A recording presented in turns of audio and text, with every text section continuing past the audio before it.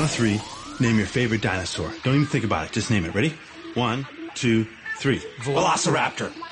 What? Did we just become best friends? Yup! It's time for another episode of the Woot and Wye Show. Patriots win the Super Bowl! Here they are, your hosts, Josh and Josh. Woot and Wye.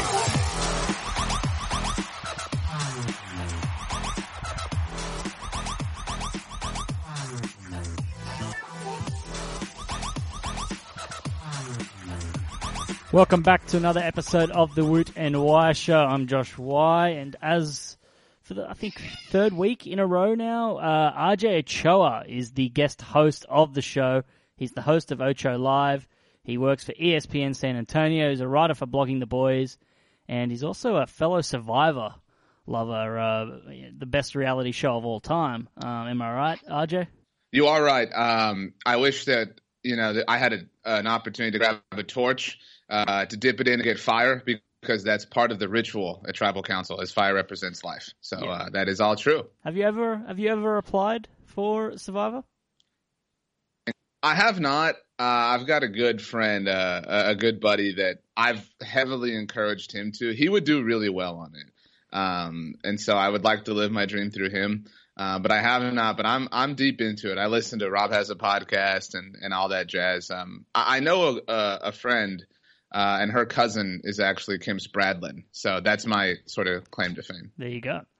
I feel like I would either be the first person eliminated or I would go very, very far. I don't think there's any leeway in between any of that.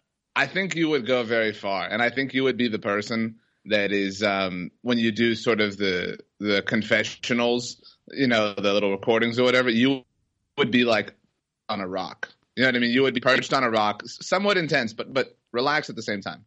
Yeah, I think I would, and I'd be wheeling and dealing. I think I would suck at challenges though. I'm so unathletic. I played a 3-on-3 basketball tournament with some friends on Twitter in the city on Sunday, and I'm still recovering. It's Wednesday, and my feet are still band-aid up with blisters, and I'm walking around like an old man.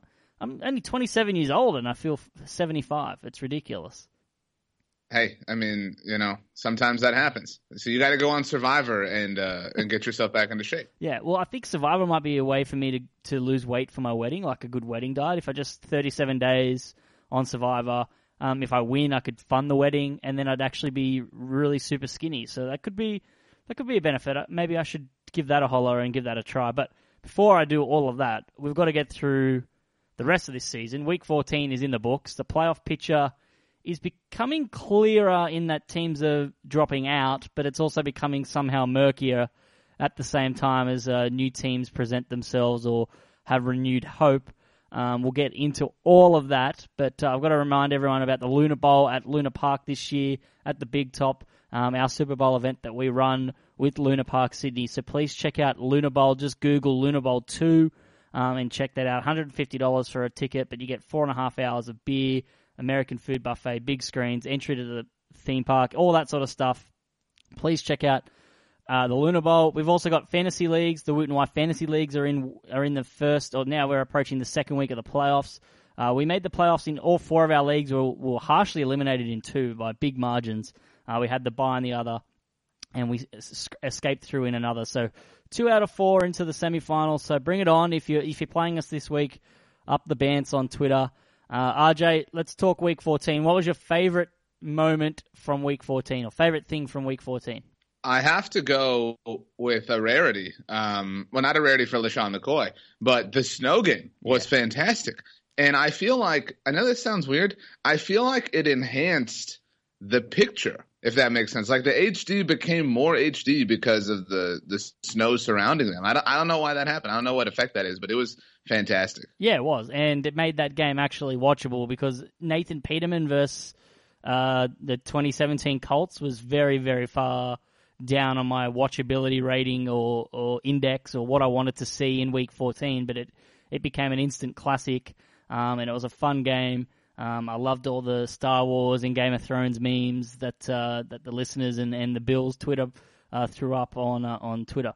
It was great. I feel like, though, the Colts were given an enormous competitive advantage with the snow, obviously. I mean, they're probably the only team that goes with a complete all-white uniform that's not a color rush, at any point.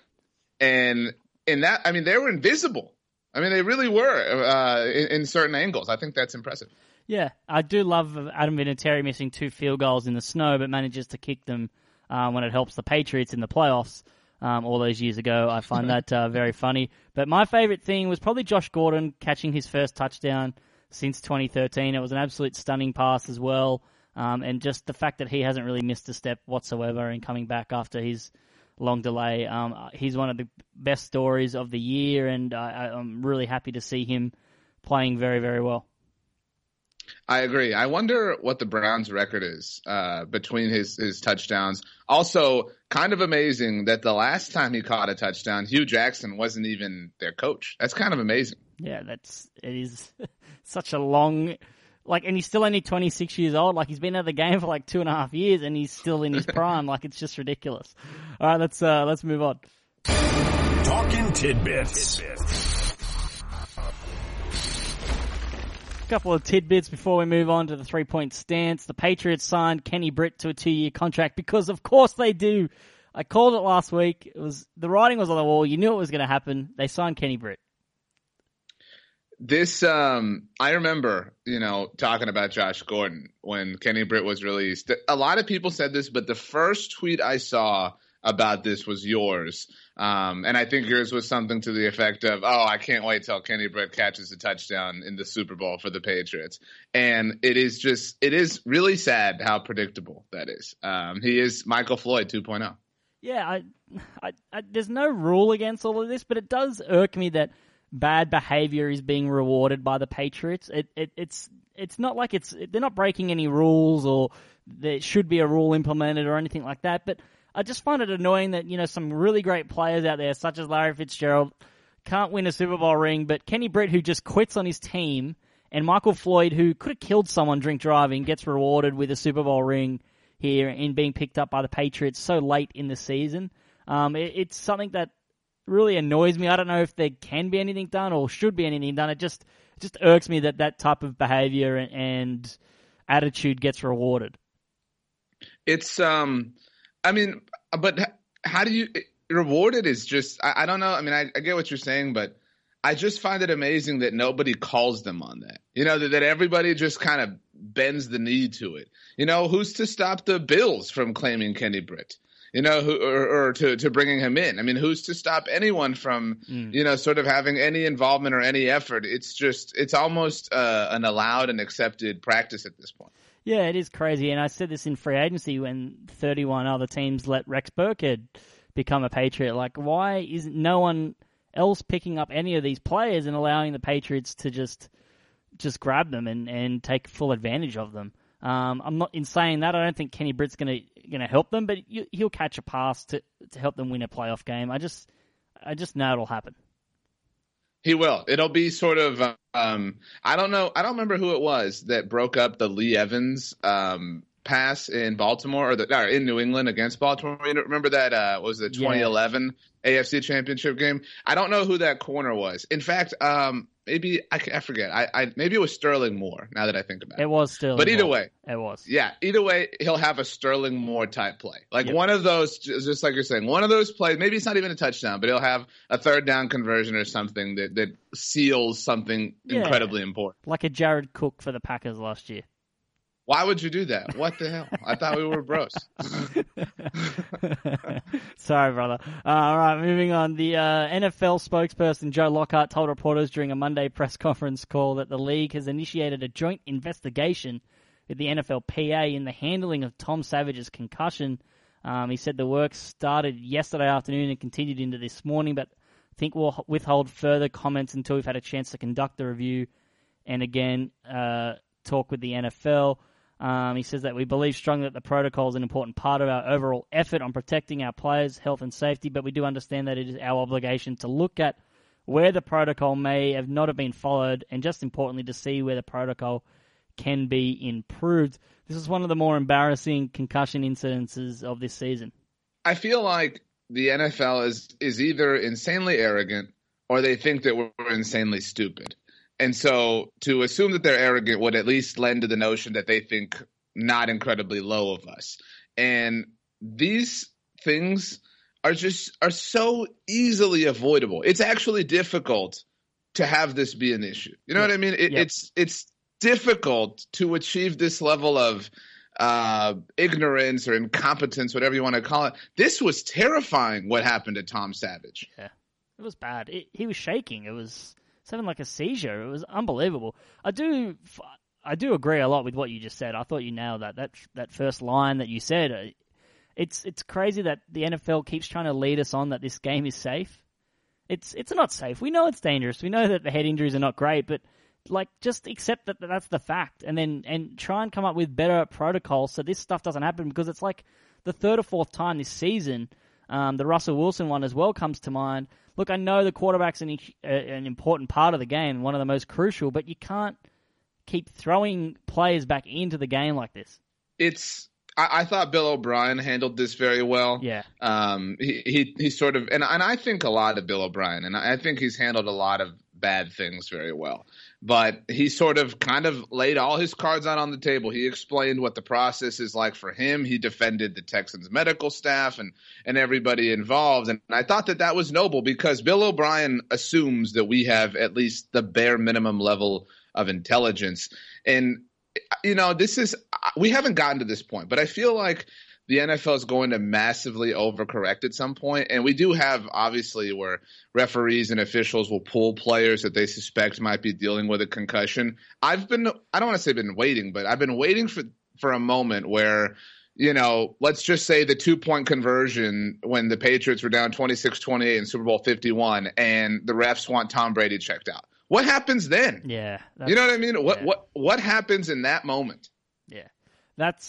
It'll take a play like that'll change the whole entire protocol. I think that's an off-season topic. I think that's an owners' meeting, competition committee type topic, because that is something that can change the course of an entire season. But then also the protocol is there for player safety, because this game is dangerous, and anything we can do to just minimize that damage to a player, we need to prioritize. It's obviously of critical importance, but this was just what an ugly flub. It reminds me of, I think it was the season finale 2 years ago, the Case Keenum play as a member of the Rams. I think it was against the 49ers maybe, but where he literally was concussed in there battling for them. It was insane. Mm. All right, let's move on. 3-point stance. All right, 3-point stance this week. There's a lot to talk about. It's hard to narrow it down to 3 topics, because that Saints-Falcons game feels like forever ago right now. Week 14 was, it wasn't filled with great sort of laugh-out-loud moments or like crazy moments of other weeks, but there was just a lot of really, really, really good football games. That's true. I mean, it was a great Sunday. I think one that we'll remember for a while, but goodness gracious. All right, and the first 3-point stance topic is, can the Eagles win it all without Wentz? That is the question. It was one of the most entertaining games of the season. The Eagles pulled out a 43-35 victory over the Rams. They clinched the division with that, and they are now the favorite for the number 1 seed. So Wentz will be out for the rest of the season with a torn ACL. Just a brutal year for injuries to young star players. And now the Eagles hand the offense over to Nick Foles. It is a dark day for the Eagles. I mean, quite a dark day. It's hard to imagine a darker day, honestly. I mean, it is. It's quite a tough pill to swallow. As a Cowboys fan, this reminds me of 4 years ago when Tony Romo broke his back in Washington and threw the game-winning touchdown to DeMarco Murray. And, you know, the following day, everybody thought he was okay, and then turned out he wasn't. And he had to play, you know, he had to miss the season finale, which was ironically against Nick Foles and the Philadelphia Eagles. This is just, I can't even quantify how devastating this is for Carson, for the Eagles. I mean, I think they could have won the Super Bowl. I agree and now, And you're looking at a situation that ripples into 2018 because, I mean, it's fair to say maybe he misses, 2 weeks to start next season? I mean, that is just such a horrible hand to be dealt. Yeah, it's just insane. And I agree with you. I think they could have won the Super Bowl with the way that Wentz is playing and their roster. And they have a great roster, and Wentz, was the difference maker in a lot of these teams because the Vikings and teams like that have a great roster as well. But Wentz can do these plays that Nick Foles cannot do. Avoid pressure, and turn it into points or first downs or large chunk yardage. And that's kind of the play where he did the ACL was one of those things in terms of, getting out of the pocket and scrambling and making things work in any way, shape, or form. And Nick Foles, he averaged 4.2 yards per attempt on 10 passes. But look, this offense is schemed well. It's got a very efficient running game with the 4 running backs in Clement, Ajayi, Blount, and Smallwood. They do have the Giants and Raiders over the next 2 weeks, so that could be a big help for Nick Foles while he finds his feet and they work out a game plan to work around that. But you got to look at their team as well. They have one of the best defenses in the NFL. They're 3rd ranked in DVOA, 5th in pass defense, 4th in rush defense, the 12th in special teams. But their O-line and D-line is what have won them games and won them the game late against the Rams. Their D-line is 1st in stopping the run, 15th in the pass, and then their O-line is sort of top 20 in the league. They're 18th in run blocking. It's taken a bit of a hit after losing Peters, but they're still 14th in pass protection. So they have a great roster. I just don't know if they can win the Super Bowl without Wentz. I tell you what, I think it's all going to sort of depend on the luck of the draw. And I think the Eagles still probably ultimately get a first-round bye. And I think if in the divisional round they draw, say, the Vikings, or one of these NFC teams that doesn't really have a star quarterback, which now obviously includes them, I think even the Rams, I would say they can beat, certainly in Philadelphia. They just beat them in L.A. Yep. I think if that's who they draw in the divisional round, I think they can get to the NFC Championship. And that's sort of what makes the Wentz loss so tragic is when it comes down to quarterbacks, if it's Drew Brees or Cam or somebody against him in the NFC Championship game, I think that's where it ultimately ends. Also, on another sour note, Wentz probably loses the MVP because of this, and that is just so terrible. Yeah, I think especially the way Brady played last night, I definitely think Wentz, if he survived that game and won that game, would have been the overwhelming favorite for MVP, just the way that he was playing and what he was doing for this team. It's just a crucial blow, and I agree with you. I think it depends on what quarterback they get, but if you get a Matt Ryan or a Drew Brees or a Cam Newton or a Russell Wilson who can put up points, it's going to be tough to ask Nick Foles to score 30 in a playoff game to win. So maybe they can bring Chip Kelly back as a consultant just to get that touchdown or interception ratio so high up for Nick Foles to let him go. You mentioned MVP. That's our next topic.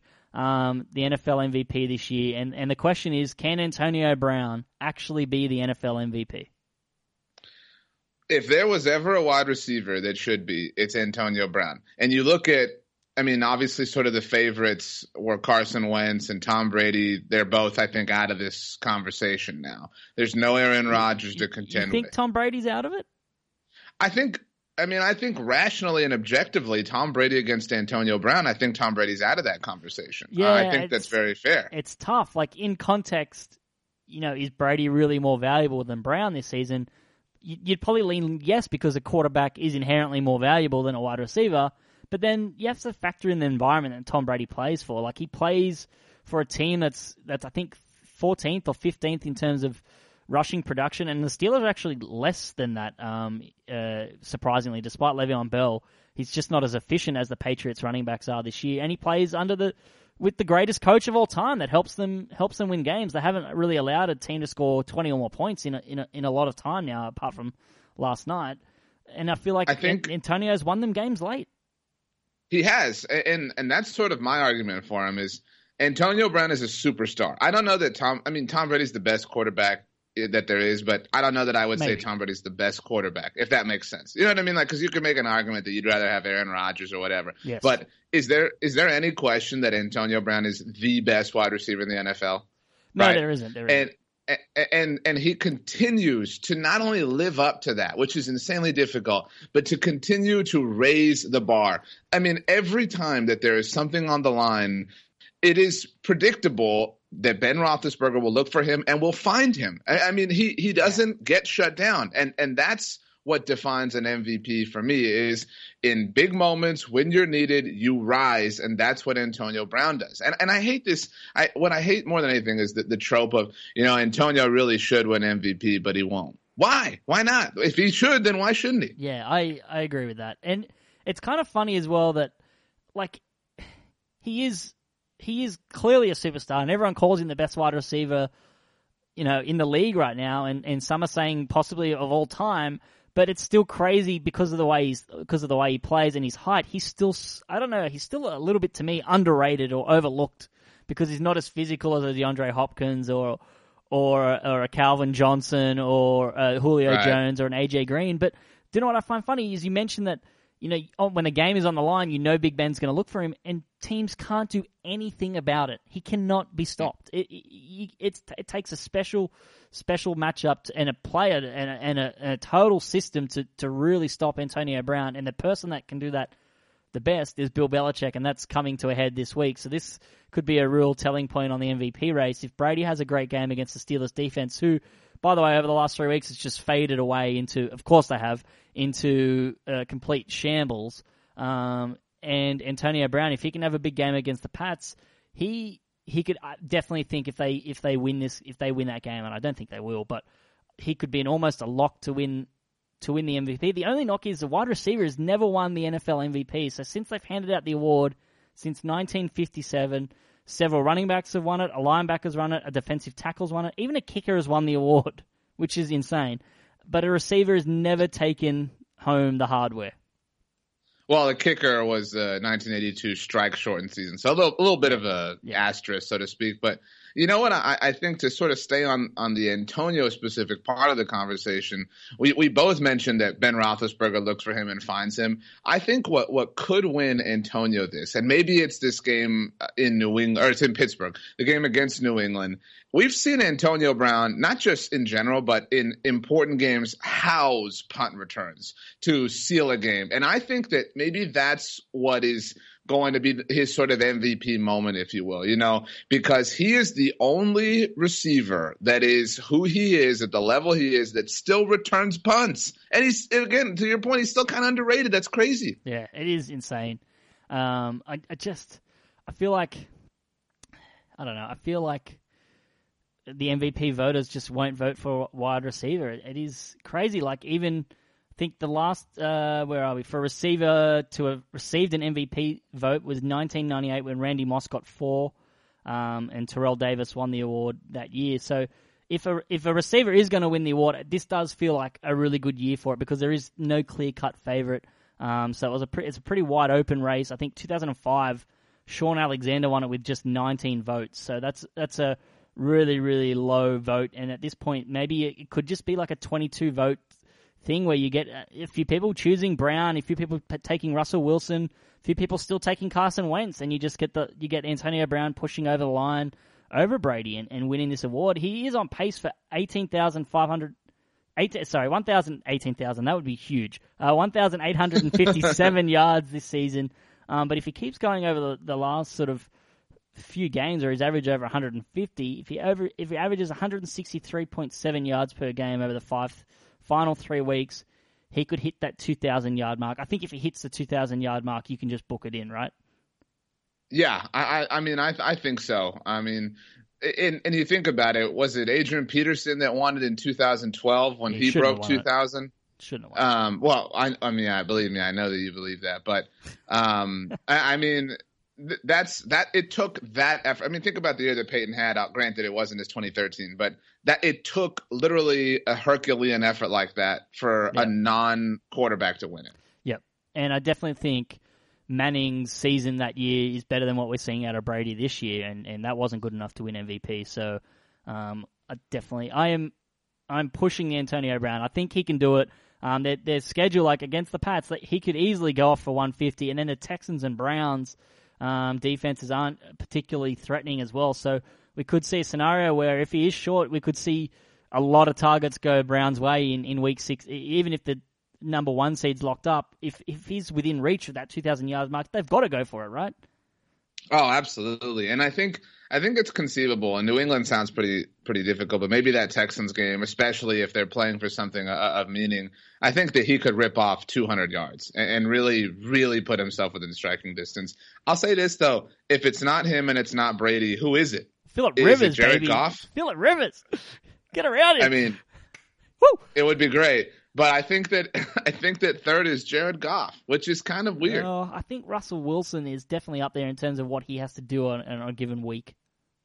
Yeah, I mean, Russell's certainly an option. But I don't know. Jared's getting forgotten.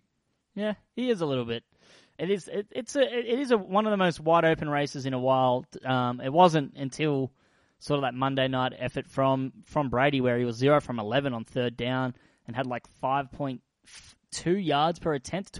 He threw 43 times and only had 220 something yards, which is was a horrible performance by him. So that has definitely cracked this race wide open. I would love for Antonio Brown to win it because I just think he's a special player. It's just a joy to watch. I think Randy Moss is still my best receiver of all time to me, but Antonio Brown can really shake things up with an MVP and a few more years like this. He's certainly very special. He's on my fantasy team, so from a personal perspective, he's somebody that I enjoy a lot. But I think that Antonio Brown is certainly worthy of the most valuable player award. I know if I had a vote that I would vote for him because, I mean, let's face it. I mean, business is booming, and business needs to boom all over the MVP. Yeah, and one last question on this before we move on. Who would you like in terms of seeing a speech? Who do you think would give the best speech, like win the MVP? Like, what speech or person would you like to hear talk about it? For me, it would be Rivers. I just think it would be amazing to see Rivers accept an MVP award. I'd say that Rivers is up there. I think this year I'd like to see Case Keenum do it. I think Drew Brees would speak very well, but I'd like to see Case Keenum do it. Was Aaron Rodgers the last person who was able to give his speech live? Because Cam and Matt Ryan were both in the Super Bowl. So Aaron Rodgers it wasn't because he walked up and told Olivia Munn that he loved her and everything. Wow. That was the last person to give it, without it being pre-recorded because the NFL Honors is Super Bowl Eve. Yeah, crazy. All right, let's move on to the third one. And there was a few topics we wanted to talk about, but we have to mention this topic. And the one we were going to talk about is Blake Bortles actually good? After the last couple of weeks, I just thought the Colts game was a blip in the radar, but to do it against Seattle is definitely interesting. But if we see another performance from Blake next week, we'll have to possibly include that in our topic of conversation here. But let's talk some playoff math and look at the playoff picture and work out what the hell is going on, because it is a little bit of a crazy scenario. So on the outside looking in, who are the teams because at the moment the Bills are actually the 6th seed in the AFC. The Falcons are the 6th seed in the NFC, and then you've also got the Panthers, Saints, and Rams, and then the Titans, Chiefs, and Jaguars, apart from the top 2 from each conference. But who on the outside looking in would the top 2 seeds least want to face, do you think? I think the Seahawks are up there. I mean, we mentioned Russell Wilson is certainly, a kryptonite of sort for the NFC, appropriately colored uniform-wise. I can't really name an AFC team. I really can't. I know you're big on the Chargers, and I'm big on the Chargers as well, but I don't think anybody's afraid of them. Okay. I definitely think people are afraid of the Seahawks. Yeah, I do think of all the AFC teams, I do think if you're the Steelers and the Patriots, I do think the Jaguars and the Chargers are 2 teams that you probably don't want to face because on a given day that their defense can really play, and then Rivers can always win. Like, he's not afraid to go into anywhere and play. I mean, they played the Patriots tough in Foxborough, and they've played at Arrowhead very well. So I do think the Chargers are a team that the AFC don't really want to face. The Ravens are an interesting team as well, given that they've been a little bit of an ambushy team in the wild card round. They've sort of won in Foxborough in the wild card round. They've won up in Foxborough before. They're a team that you probably don't want to face, just because John Harbaugh is a good coach, and and can pull out anything on a given day. I think so. I mean, the Ravens are interesting, and we talked about that Ravens-Steelers game last week, and in talking about it, I mean, you could just tell that's what the Ravens do. And the reason I felt confident in the Ravens last week was they always go to Pittsburgh, and Joe Flacco always plays well in Pittsburgh. And in a similar vein, the Ravens just always put it together in December. That's just who they are. And so I certainly agree that the Ravens are a team that I would be cautious about, but I don't know that I'd be afraid of them. Yep. Two other teams in the NFC, and we'll talk about them now individually. The Packers and the Cowboys still alive in the race, given their performances in Week 14. So can Rodgers lead the Packers to playoff glory? You just shared something with me smartly, because I wasn't 100% sure that he'd been cleared, but you shared me an Instagram post from Aaron Rodgers saying that he has been medically cleared. He has. He's been medically cleared, and he had to let us know because he's a narcissist. I tell you what, look, as a Cowboys fan, I am rooting so hard for him. And I explained this on Ochoa Live because it would serve the Cowboys well if Aaron beat the Panthers this weekend. It really would. However, that is such a dangerous thing. You know, it's like breathing life into the evil spirit, you know, and giving it a little bit of momentum, which is a terrifying thing, but it's a necessary evil right now. That's kind of where we are. I am honestly so afraid. I would be terrified to face them at any point. Yeah, it's a quarterback you never ever want to face. I think he's just on his given day, and you know that firsthand on what he can achieve. They play at Carolina and the Vikings, so those two teams are currently in the playoff picture. The Vikings pretty much have sealed a playoff spot, but it's the first two games here that we'll know whether they can finish in the mix. But there's just so a lot of results need to go their way. With the Falcons, Panthers, and Saints all playing. But a heads-up win on the road against Carolina. It's a tough defense to face in your first game back. But do you think they can win one, two of those games? They pretty much need to win out to make it through. Well, I mean, the Panthers are a tough draw at this point. I mean, Cam's kind of settling in and getting ready for a run. So, I mean, I think that's a great game. I really do. But the week after, and I kind of honestly don't want to see Minnesota clinch. As an NFL fan, as a Cowboys fan, clinch, please, God, because we really don't need a motivated Aaron Rodgers. But I'm interested to see if Aaron can beat these Vikings. And I think that would be interesting. In fact, I wish that he was coming back for that game because it would be way more poetic considering that was the team that he was knocked out against, et cetera. I think, and that's at Lambeau. I mean, oh my gosh, he's going to have 400 yards. I really know. I know that right now. Aaron's going to have 400 yards and beat the Vikings, and it's just going to make me sick. So this Carolina game, and we'll preview it shortly on our picks, but it's definitely an interesting scenario. Down, 21-7 against the Browns to come back and win that game. But when your team's struggling against the Browns, are you good enough, even with Aaron Rodgers, to beat a Panthers team on the road with your quarterback coming back from a severe shoulder and collarbone injury? That'll be the question. The third one is the Cowboys here. Can Zeke lead the Cowboys to playoff glory? So they're 7-6 on the season. One more game to play without Elliott. So the Cowboys' playoff hopes are alive. But again, the schedule here, apart from the Raiders this week, Seahawks, Eagles, two playoff teams pretty much you need to beat. So from next week, kind of your playoffs. I tell you what, I mean, it's possible. It is possible, but it is pretty difficult. And the Cowboys need a lot of help. They've been needing a lot of help. They've gotten some.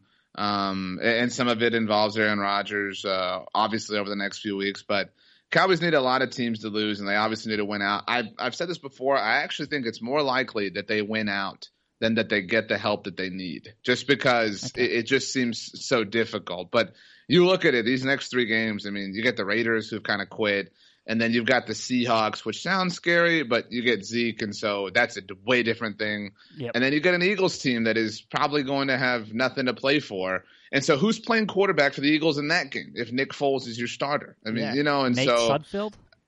Yeah, and so I think that you can very fairly easily pick up these 3 wins. It's just a matter of if you're going to get that help. Yeah, finishing 10-6 and missing the playoffs, that's a real kick in the groin. It would be difficult, I mean, certainly, but the kick in the groin was Aaron Rodgers finding Devontae Adams back in October. The kick in the groin was not beating the Rams. I mean, the kick in the groin was Chaz Green up against the Atlanta Falcons. If the Cowboys go 10-6 and miss the playoffs, I mean, it will have been those games that were ultimately their undoing. Yeah, definitely. All right, so let's move on to the last one here and looking at the playoff picture on the AFC side. The NFC is very, very murky, but we've still got the Ravens and Chargers battling for spots here. The Chargers obviously play the Chiefs, and we'll preview that game, but a win by the Chargers in Arrowhead will pretty much project them ahead of the Chiefs in that 4th playoff spot. But I could see a scenario where the Ravens and Chargers both make the playoffs. The Ravens have an easy schedule coming in at the Browns, Colts, and Bengals to remain, so they can finish 10-6. Even if the Chargers lose this game, they could still beat the Jets and Raiders and finish 9-7. So I'm looking here at the Titans' final 3 games. They're 8-5 at the moment. They play at the 49ers, and Jimmy Garoppolo. I'm going to say this right now. He's the best quarterback in that area right now. He is better than Derek Carr right now. I'm calling it already. They're saucy now with Jimmy G. They're actually favorites, the 49ers, in this game at home. Then they play the Rams, who, if they lose to the Seahawks this week, are actually not winning that division somehow because of the tiebreakers and all that sort of stuff. So they need to keep winning because there's a scenario where they could miss the playoffs, which is kind of crazy the way that they've been, but that's how hectic the NFC is. So they play the Rams, and then they play the Jags. So the Jags might already have the division won but by that point, but it might not be still out of the question. So, they could lose a game or drop a game and have to win that game. I could see the Titans finishing 8-8 and missing the playoffs entirely. Am I crazy? I don't think that's crazy at all. In fact, as an NFL fan, I kind of want that to happen. I mean, you mentioned the Ravens and Chargers. They stink. Yeah, exactly. I mean, the Titans, it's funny considering the 2015 NFL draft, but the Titans are the Buccaneers with just a little bit more shine. They're a team that's supposed to have a lot of promise and potential and delivery that ultimately doesn't. And the Titans is a little bit more explainable than the Buccaneers, and they're both poorly coached. But, I mean, the point is that, I mean, you asked which AFC teams I guess would be afraid of. If I had to pick 2 that are sort of on the outside looking in, it's definitely the Ravens and the Chargers. And you mentioned it. We've seen both of these teams have successes against New England. We've seen both of these teams have successes against your boy. We've seen both of these teams do it on high levels. And I want a competitive field. The last thing I want, look, if Tom Brady's going to go win number 6 in Minnesota, hey, all the power in the world to him. But I want to see him earn it. Yeah. I don't want the Titans to stroll into New England in the divisional round and go get massacred a la the Tebow Broncos, a la the Luck Colts in 2013. Sorry about that. No, that's fine. We were a bad team. A la anybody of that regard. I mean, and that's what's going to happen. Or the Hoya Texans, whoever it was. Yeah, exactly. I mean, at this point, it's really, I mean, it's Tom Brady, Ben Roethlisberger, and Jalen Ramsey. That's who the AFC is at this point. Yep. So you know what? Let's get Phil Rivers in there. Let's get the Ravens in there because it's not that I don't believe the Titans can do this. I know the Titans can't do this. I told you last week they were going to find a way to cripple against Bruce Arians and give him all the more reputation in the world because he beat an 8-win team. It's so stupid and predictable. The Titans don't let them anywhere near the playoffs. Yep. Hell, I'd even take Jay Cutler in there over the Titans right now, the way that he played last night and the way Kenyon Drake and Jakeem Grant and their run defense played. They would at least, if they played that way every week, would be far more entertaining than the Titans. Absolutely. I mean, I could name a lot of teams. I'd rather see the 49ers in that spot. I know it's impossible, but that's who I'd rather see. I'd rather see the Browns. I know it sounds ridiculous, but the Browns are entertaining. Yep. The Browns are entertaining, and they have a player in Josh Gordon who can do special things. Nobody on the Titans can do special things. Yeah. Even if Josh McCown was still with the Jets, but just poor Josh McCown. That press conference with him crying, so many feels. Unbelievable. Yeah. Anyway, all right, let's move on. Super Bowl picks. We're going to Disneyland! Oh, yes! All right, Super Bowl picks time. This is the third straight week where you're tipping your Super Bowl pick, updated picks. The Eagles taking a blow now, which will change things up a little bit. The Pats losing, maybe that might change things up a little bit. Who you got as your third consecutive week picking a Super Bowl game? Well, so I went Pats, Saints, and then I went Eagles, Steelers. Yep. So what are the rules here? I can't go Eagles, Steelers out. Can I go back to the Pats and Saints? You can go back to the Pats and Saints if you want, but if you want to mix it up, that way you can at least say, look, I predicted it back here on this date. Right. That's the whole idea here. Eventually, one of us will get these right, and we'll look like an oracle, because we'll just take this whole thing out of context, cut up the clip, and we're like, wow, these guys, geniuses. I tell you what, for the archive's sake, I will take Sean McVay on the NFC side. I'll take the Rams. Yep. By the way, the Rams really settled into the awkward uniform. They really found a way to make it work. Yep. It was really bad early on. But I will say that, the Kansas City Chiefs, wow. I mean, because they're still in there. You know what I mean? They're still buried under this. Yep. And if the team from early on in the season, Kareem Hunt finally scored last week, if they can they have managed to stay alive despite their own ineptitude. If they can just dust everything off and kind of recalibrate, well, hey, let's party. Let's do this thing, Chiefs. All right. Interesting. I'm going with the Patriots and the Panthers. I feel like Cam Newton's starting to heat up a little bit, go on a run, a little bit of super Cam action. He had that big run last week, and he's starting to be a little bit quietly consistent. I know he still misses some routine throws and has his Cam issues, but you know what? You know who also missed a lot of routine throws and had a lot of wow plays? Carson Wentz. He missed on a lot of easy, passes and things like that. Cam Newton has that, but then he also has these amazing plays in the pocket and then outside of the pocket where he can make things work. And their defenses did a pretty good job in terms of shutting down the Vikings. To a degree, it's tough to shut down Adam Thielen for a whole game, but they managed to do it for a lot of that game. So I don't know. I think the Panthers could go on a run. I think Cam Newton could go on a run here, and they've got the roster that's good enough to win a few playoff games now in an Eagle-less or a Carson Wentz-less NFC. Wentz-less. That's not.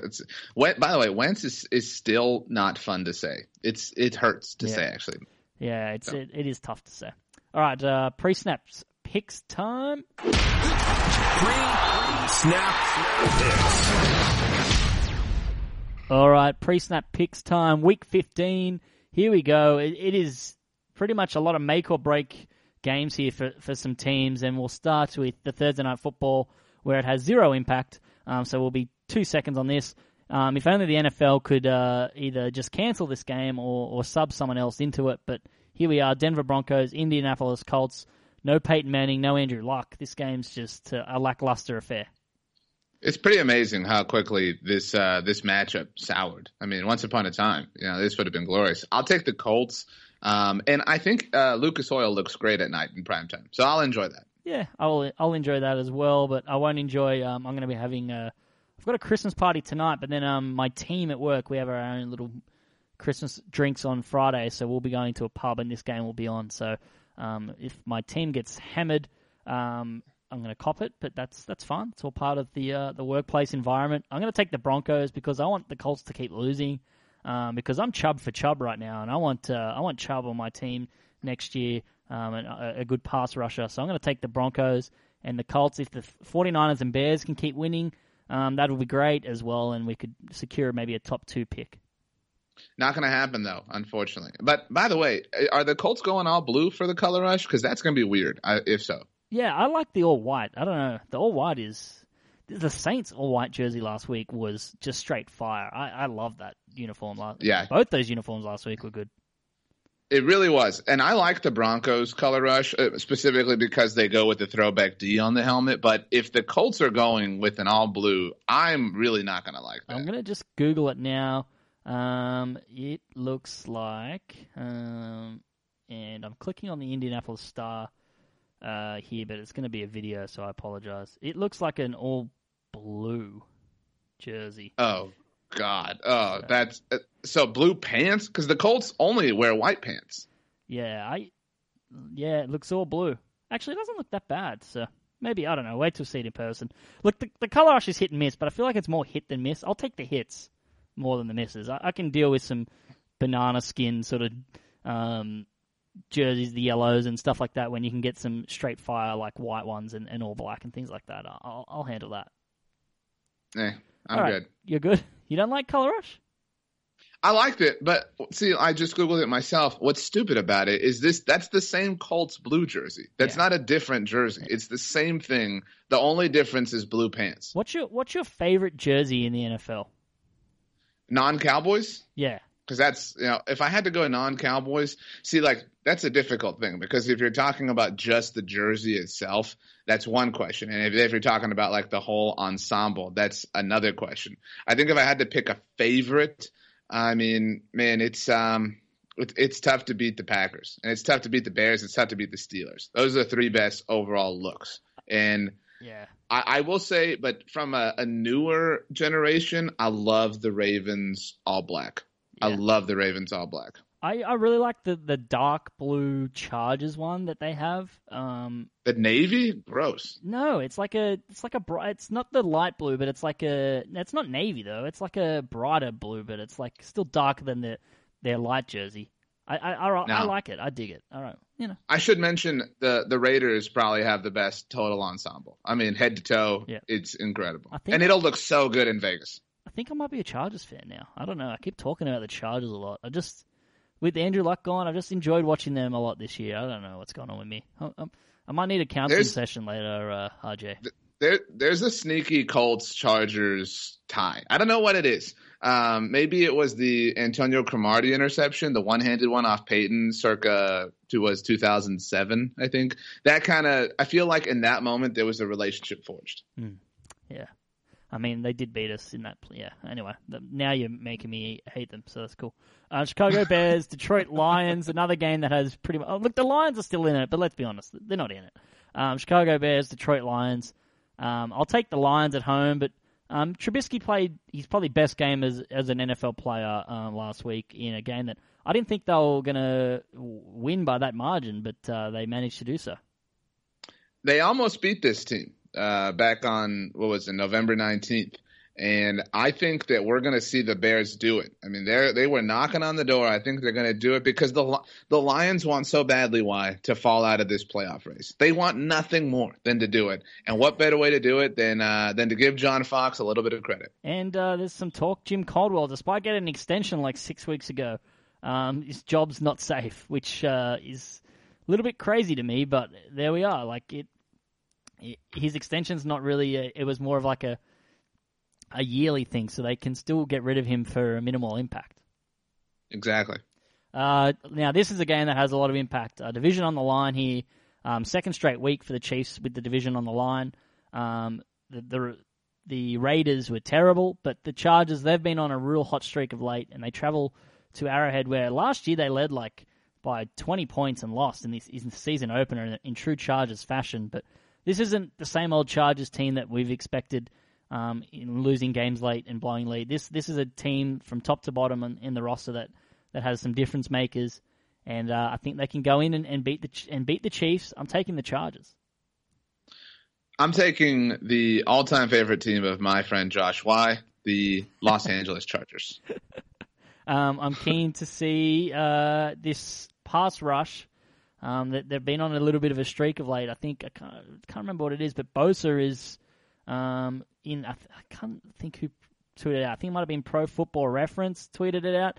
He's in a rare group in terms of sack percentage per play. He's up there with Yvonne Millers and Aldon Smiths of late. So he's a truly special player at this point. Look, the Chiefs, they had a lot more offense last week, settled for more field goals than you would have liked. They did, and while I did just pick them to go to the Super Bowl, the final piece here to their collapse is a home loss. This is a Saturday game, right? And it's Sunday here for I think us. I think it's a Saturday night game, if I'm correct, in terms of, so prime time, if you will. That's the final piece, is a Chiefs collapse at home at Arrowhead, the home of the Chiefs and all this jazz. That's the final piece to the collapsing puzzle. Yeah, I can see it happening. And I love that we have Sunday football here in Australia. So it's good. The rare weeks where we have some Saturday games in the States, it's Sunday here. So I'm looking forward to it. Moving on, the Cardinals, Redskins. Redskins are starting to shut down a lot of their players for the season after being ruled out. They're really banged up and carrying a lot of injuries. So the Redskins, they've put Jordan Reed on IR. The Cardinals, technically still in the hunt, surprisingly, but just nowhere near close to being the caliber of the other teams that are in the hunt. But I'll take the Cardinals. Look, I still think Kirk Cousins has been quite, I can't think of the word, honorable, I guess, in defeats recently. I think he's proved his worth, but I'll take the Cardinals. Kirk is the captain, no pun intended, that goes down with the ship. I think we're learning that this particular season.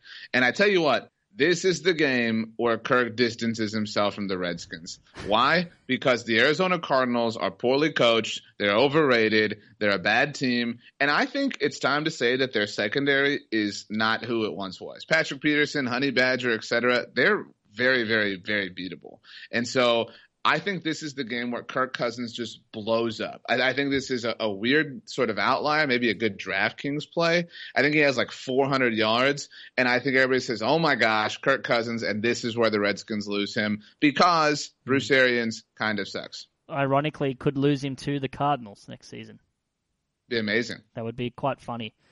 We've seen teams do that. They've been smashed by a player, and then next offseason they remember that smashing so vividly that they sign that player. So could be something worth monitoring. Baltimore Ravens, Cleveland Browns here. Ravens have got to keep winning after blowing that late lead in primetime against the Steelers. A really, really tough, hard loss, but they played very well. Their offense, you've got to be happy with the performance of Alex Collins of late.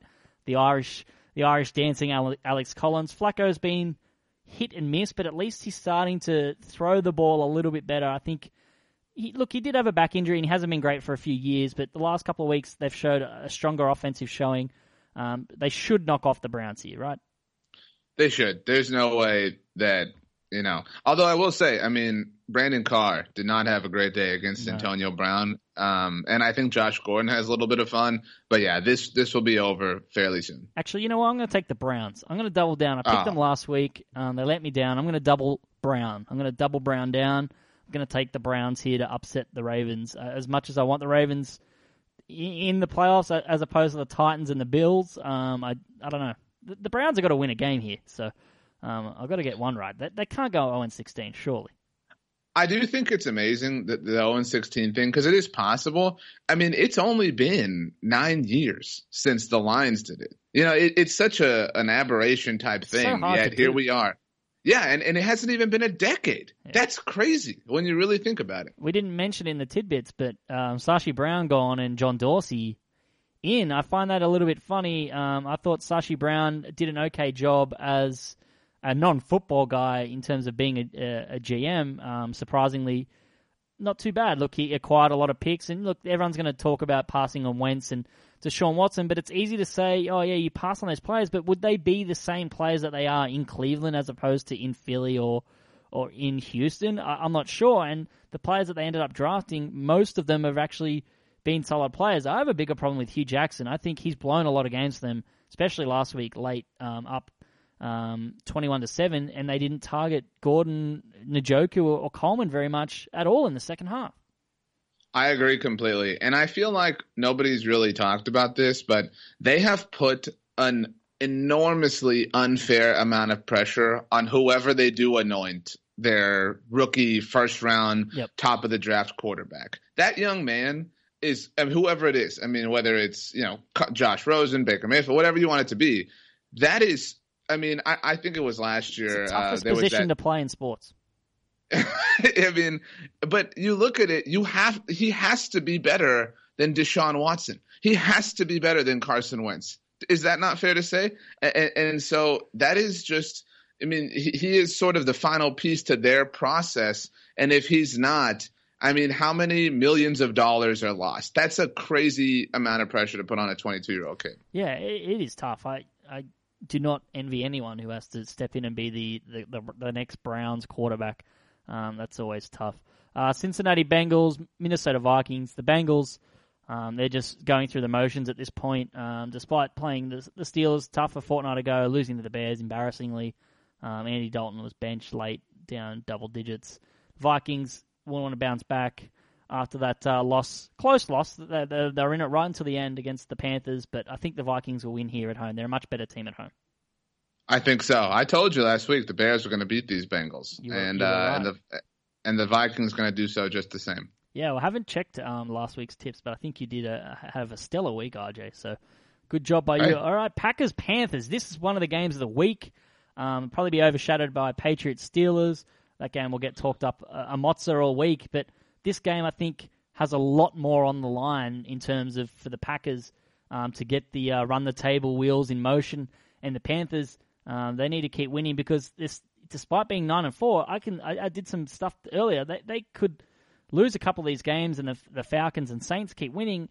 And the Panthers, if they do lose to the Packers, could actually lose that last playoff spot to the Packers or to the Cowboys. Let's live in that hypothetical for a second. The Packers are going to win. Why? The Packers are going to win. Aaron Rodgers told everyone to relax. He ran the table, and then he went and got cryogenically frozen for 8 weeks or whatever it was, and he's going to come back and he's going to win this game. You and I both know that. I'm tipping the Panthers, though. I feel like tempt Aaron Rodgers. Go ahead. Yeah, I will. I love Aaron Rodgers. You know I love Aaron Rodgers. You know I love everything about Aaron Rodgers. But I don't know. The Panthers team, they're a fun team. They're strong defensively. James Bradbury, Darryl Worley look good in terms of their corners. Cam's balling right now. I don't trust the Packers defense whatsoever. And I want to see how Aaron Rodgers. How good he is. It might take a quarter to warm up. That's all I'm saying. You might not get the best Aaron Rodgers for 4 quarters. That's all I'm saying. If the Packers starting cornerbacks were you and I am taking Aaron Rodgers 100 out of 100 times. All right, I'm taking if it was at Lambeau, 100% taking the Packers. But on the road, a little bit different story here. I think it'll be a very close game. It is a real coin flip of a game now that Aaron Rodgers is playing. If it was Hundley, the Panthers would be 7-8 point favorites at this point. All right, Houston Texans, Jacksonville Jaguars. The Jags, just an absolute buzzsaw. I think what are they? Saxonville now, just racking it up. And someone called them Swaguars, I think earlier. That was Elliot Harrison. I saw it was amazing. The Swaguars. That's amazing. That's and that was a little bit of a chaotic game. I didn't even mention that whole thing about Quentin Jefferson trying to fight a fan after the game, and then that despicable act by Michael Bennett that somehow escaped suspension. Look, I like Michael Bennett, but I don't like him doing stuff like that, and it's very hypocritical given some of the stuff that he's often said about player safety and things like that. I do like that he speaks openly and freely, but it's obviously come back to haunt him now, given what he did at the end of that game. Well, he did this as in his first game as the Walter Payton Man of the Year Award nominee on the Seattle Seahawks. Crazy. It is. I mean, that's insane. The NFL made it a point to honor these players with the silhouette of the silhouette of the award on their helmets as decals if they are nominees. And so he's literally rolling at ankles while wearing the award that personifies excellence and community off the field. He might be my least favorite player in the NFL. Yeah, I think that's fair. It was not great. It's up there in terms of Gronk level of just terrible hits, because you could tear someone's ACL and season over on a kneel down play. That's disgusting. But it's I don't want to say it's worse than Gronk. I mean, I know we both feel passionately about that, but what Gronk did while horrible was strike one. I mean, in that capacity against Gronk, and it's easy to buy that it was an out of character moment, a brain snap. Yeah. Right, but we've seen this from Michael Bennett. Instantly, we all thought of Super Bowl 49, and right after the Malcolm Butler pick, when the Seahawks cannot handle losing, and I admire that to a degree. Like, oh yeah, you detest losing, you're that competitive, whatever. But at some point, you have to be mature and adult, and the Seahawks aren't. And that's the other problem with Michael Bennett, is that it is a culture within that team. It's not isolated to just him. They are all like that. Yeah, and look, the Jaguars fans throwing beers and things at players. I feel like I want to say, and I think Laurie Horish tweeted this out. I thought it was very clever. I'd say, act like you've been there before, but it's been a while since the Jags have been as good as they are. I think that's very true. Laurie, well said there. I mean, the Jaguars literally have no idea how to handle this. They're on top of the world, and they're going to live their life. It's their world. We're all just living it. Yeah, nothing's breaking their stride at the moment. And I do love a lot of Seattle fans complaining about Jaguars fans on Twitter, not just at the stadium, just in terms of on Twitter and the way they're carrying on. They have very short memories, because Seattle, when they first came to prominence on the back of an amazing defense like we're seeing in Jacksonville, were very, very similar in terms of their behavior and their confidence and their hubris on social media. Yeah, there was all about the 12s and everything and whatever. And I think it was actually Michael Bennett that back in the summer had some sort of quote about, winning close games. And then he said, well, except for the Jaguars, you go to Jacksonville, you win by 50. Yep. And they just, they got humbled and they can't take it. Yeah. And so on the back of all of that, it's pretty evident that we're going to take the Jaguars. Is Jalen Ramsey Defensive Player of the Year? Oh my gosh, yes. He is so awesome. And coming from you, being a Cowboys fan, that takes a lot, because DeMarcus Lawrence is having a stellar season. But yeah, Jalen is just unbelievable. Otherworldly right now. Did I stutter? Well, he's again, it's their world and we're living in it, and except for Jalen Ramsey, he's not. Yep. Miami Dolphins, Buffalo Bills. Surprisingly, actually a relevant game. Here we are in Week 15 in 2017, because with a win here, the Dolphins moved to 7-7. The Bills will move to 7-7, and then the Dolphins will have the tiebreaker over the Bills. So in a scenario where the Titans, Ravens, and Chargers all lose, the Dolphins could be potentially a playoff team at this point in the season. But the Bills, obviously a much better team at home. We're not sure whether Tyrod Taylor will be playing or whether it will be Nathan Peterman. We're not sure whether there'll be a huge amount of heavy snow again this week. That could change the whole fabric of the game again in itself. But back of the way the Dolphins played, you can't tip against them. But it would be very Jay Cutler and the Dolphins for them to just lay an egg a week later after showing so much. It just seems evident, and that's what will happen. I tell you what, I'm going to take the Dolphins, and I think that we have not appropriately credited Adam Gase and what he's done. I mean, 2 years, 2 trips to the playoffs potentially if they pull it off this year. He's done it all with Ryan Tannehill, Matt Moore, and Jay Cutler as his quarterbacks. He traded away what was inarguably his brightest offensive star in that entire stretch in Jay Ajayi because he didn't fit with what they wanted to do. Because remember, they didn't even take him to Seattle in Week 1 last year. I mean, Adam Gase has – and on top of that, he lost his defensive coordinator. I mean, that's – pretty remarkable. He was at what Buffalo. Adam Gase has done in the white powder. I just think I think that Adam Gase is quite the head coach, and I don't think he gets the credit because the Dolphins are whatever, they're the Dolphins, and they're not going to be anything special. But I think if they move on from Tannehill, from whoever, I think when Adam Gase gets some solid footing, I think we all need to watch out for Miami. I agree with that. I'm also taking the Dolphins, but as I said, it wouldn't surprise me either way. The New York Jets, New Orleans Saints, this game's as lopsided as they come with no Josh McCown, Bryce Petty at the helm. Pretty evident there that we'll take the Saints at home in the Superdome. The Eagles and Giants as well. Now, this game suddenly is a lot more interesting. But look, the Giants are at least competitive for a quarter and a half in a lot of these games, but ultimately the Cowboys got the upper hand and just ran straight through them and sort of went over the top of them. I think the Eagles can do the same even with Nick Foles at quarterback. I agree. I mean, I do think at some point the Giants are going to squeak one of these out. But Week 17 against Washington seems to be the opportunity for that. The Eagles can get this win. They're emotionally charged. Yeah, definitely. I think they have a point to prove, and their coaching staff, I think, is level-headed enough to know the situation that they're in and what they need to achieve. So, all right, Rams, Seahawks, another blockbuster game here. This Week 15 slate is just lit right now. Rams, Seahawks, Seattle win this. They lead the division somehow after everything that's happened this season. The Rams they managed to lose ugly to the Seahawks at home earlier on this year, but they've been a very competitive team. Todd Gurley has been in some MVP conversations, and Jared Goff, who you mentioned earlier, and then Russell Wilson obviously having a standout year in terms of the percentage of points that he's putting forward for his team in terms of offensive output. It's crazy high numbers. I think this is the Rams to lose. And I'm going to take the Rams just because there's some level of tension within the Seahawks because, that disposition, when things aren't going their way, things break. And I think that they're going to break in a big way against the Rams. I'm going to take the Seahawks just because it is at home.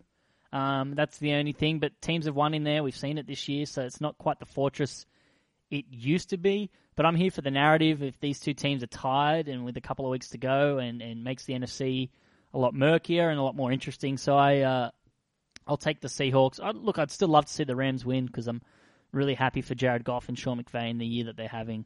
But this game should be a classic. The afternoon slate looks great. I still don't understand how either the Rams, Seahawks, or Patriots, Steelers is not flexed into prime time. My apologies, RJ, but I just don't want to watch the Raiders in prime time. But the other game in that afternoon slate, the Patriots and Steelers game, it's in Pittsburgh. The Patriots lost, obviously, to the Dolphins. In saying all that, the Pats will win by double digits. I mean, I understand if you feel that way, and I'm not going to fault you for it. And I certainly believe that the Patriots are a well-capable team, but I just really believe the Steelers are going to do this. And I really believe it's going to happen for two reasons. One, the Steelers have been insanely impressive, and they're emotionally charged off the Ryan Shazier thing and everything. But it has to be at a point because 2017 has been so stupid and so weird in so many ways where the Jacksonville Jaguars and New England Patriots in the middle of December have the same number of wins, and we talk about how the Jaguars could get a bye instead of the Patriots. I'm here for that this time next week, if that is the case. But the Pats losing to the Dolphins on Monday Night Football just means they get a better price on the Pats to win by double digits. They always beat the Steelers. The Steelers defense doesn't match up well with the offense that the Pats run. All the passes to running backs and all that, especially now without Shazier, that they can just dump it off to the running backs all day and just go and just kick it outside and just pick up first downs with ease. And that's just the offense that Brady likes to run, just tiny little dump offs to running backs and screens, and that's where he flourishes. So I think that's going to just help them. And the Pats bend on defense, they don't break. So it'll take a game breaker like Antonio Brown to have an MVP performance for them to have any hope, but I'll take the Pats. Titans, 49ers, we talked about this earlier. I don't think the Titans win another game. Jimmy Garoppolo looks legit. Look, if Brady hits the wall next season, the cliff, I know he doesn't look like he's going to hit it anytime soon, but he had a few plays where he looked a little bit old and tired on Monday Night Football. Maybe he just doesn't handle humidity well. That could be a legit conversation here. Everyone talked about Manning playing in outdoors in the winter. What about Brady down in the summer and in heat? But it could be a move that they regret because Jimmy G looks everything like the real deal. He looks fantastic. And if anyone has, cause for optimism in the offseason, it's San Francisco. I can't believe the amazing job that John Lynch has done. I'll take the 49ers, and I'll feel pretty good about it. Yeah, I think they'll win. I think they'll be in control of that game. Could John Lynch be a Hall of Fame executive and player? Well, he's got to get in as a player first. Yeah, true. Before any of that happens. We'll wait and see. Dallas Cowboys, Oakland Raiders. This is a very easy game for me. The Cowboys are a good team. They're a decent team. The Raiders stink, and Jack Del Rio, I think, will get fired on Black Monday at this point because they are just pathetic.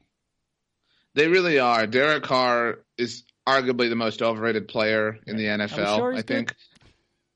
Yeah, I mean, I think that Derek Carr is pretty overrated. They managed to pull things off once in a blue moon, which is interesting. This is a scary game for the Cowboys, obviously. It's their last primetime game of the year for now. I'll be at this game. My dad and I are traveling to Oakland. We do a road game every year. And I'm excited. I'm excited to see Oakland, given that, they won't be there. I'm a big NFL historian, so that was why I sort of really wanted to do this. So I'm excited to see the Black Hole, see it in prime time, and hopefully get a win. Last year we went to Pittsburgh, so that was great.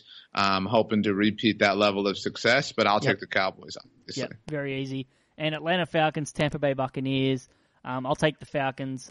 They're playing well right now. Deion Jones is having a fantastic season. Had that amazing interception to end the game against the Saints. And the Buccaneers, look, they're okay. They're not as bad as the Raiders, but they've got a lot of work to do this offseason.